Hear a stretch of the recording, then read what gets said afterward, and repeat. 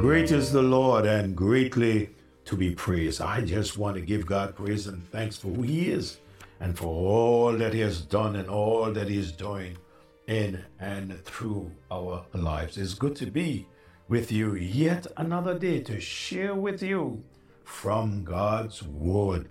And as I say, day after day, I trust that you are getting a clearer understanding, especially in this portion of Matthew, clearer understanding of the Word of God.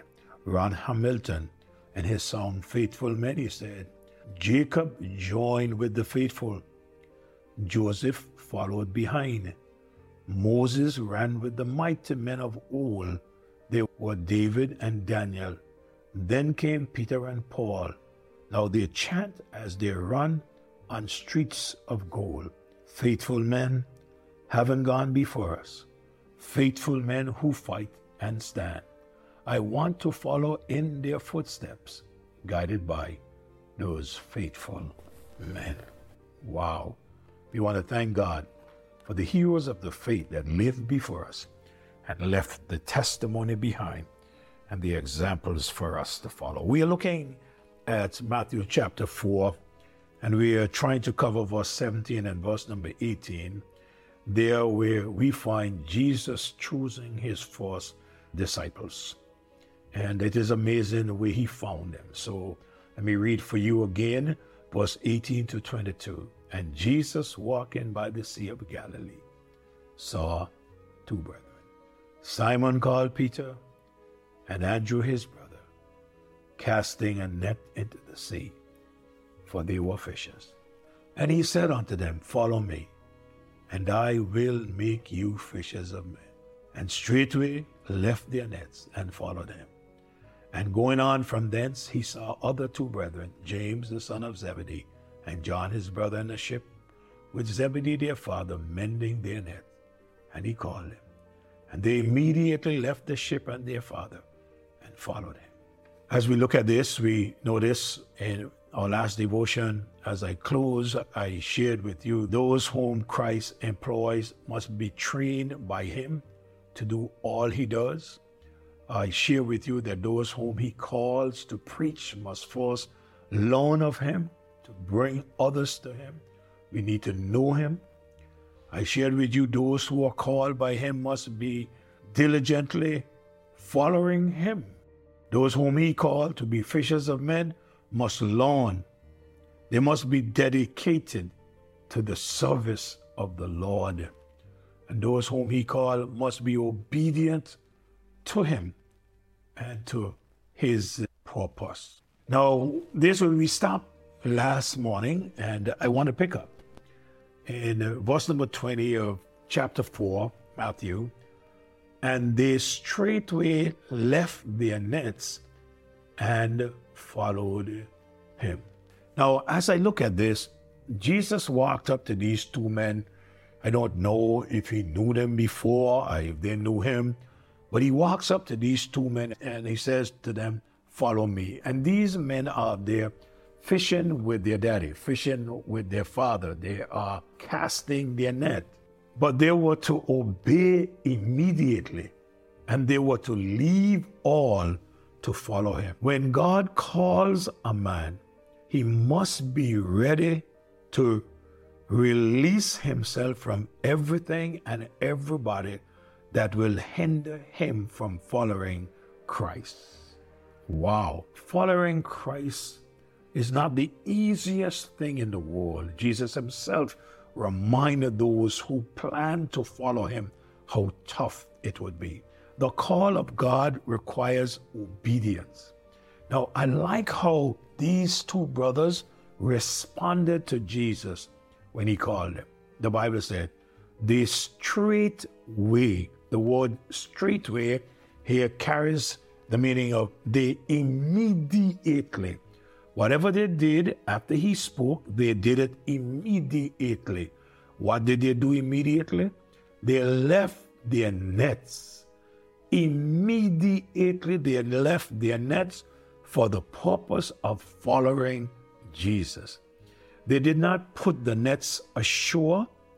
that when they finished following Jesus, they would come back.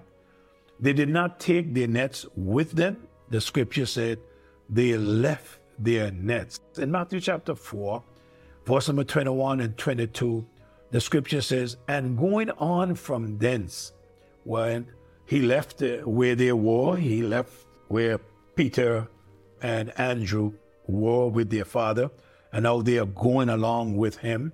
And he saw two other brethren, James, the son of Zebedee, and John, his brother.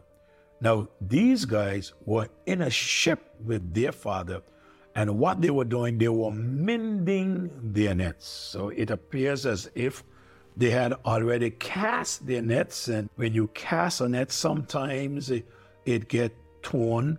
So they were mending their nets. Because you see, if you are going to catch fish, one of the things that you got to make sure is that your net can hold the fish, that there are no holes in your net when you catch the fish, because the fish will pass through the net. So in the physical sense, they were mending their net. You could imagine each one of them there with the line just mending the holes in the net, and he called them. And they immediately left the ship and their father and followed him. Now, could you imagine that Jesus walks up to a man and his two sons, and they're walking, and he called them to say, follow me. And they just left everything and followed him. The next two were also fishermen. We are told that their names were James and John, the sons of Zebedee. They were also brothers who were walking with their father, mending their nets. Again, we see these were busy men who were walking, doing something. These men had already been called by Jesus unto salvation, whose faith they placed in Christ. In John chapter number 1, verse 35 down to verse number 51, I want you to just listen to the reading again. The next day, after John stood and the two of his disciples, and looking upon Jesus as he walked, he said, behold the Lamb of God. And the two disciples heard him speak, and they followed him. Then Jesus turned and saw them following, and said unto them, this is important, I want you to listen to them. He said, what seek ye? They said unto him, Rabbi, which is to say, being interpreted, Master, where dwellest thou? And he said unto them, come and see.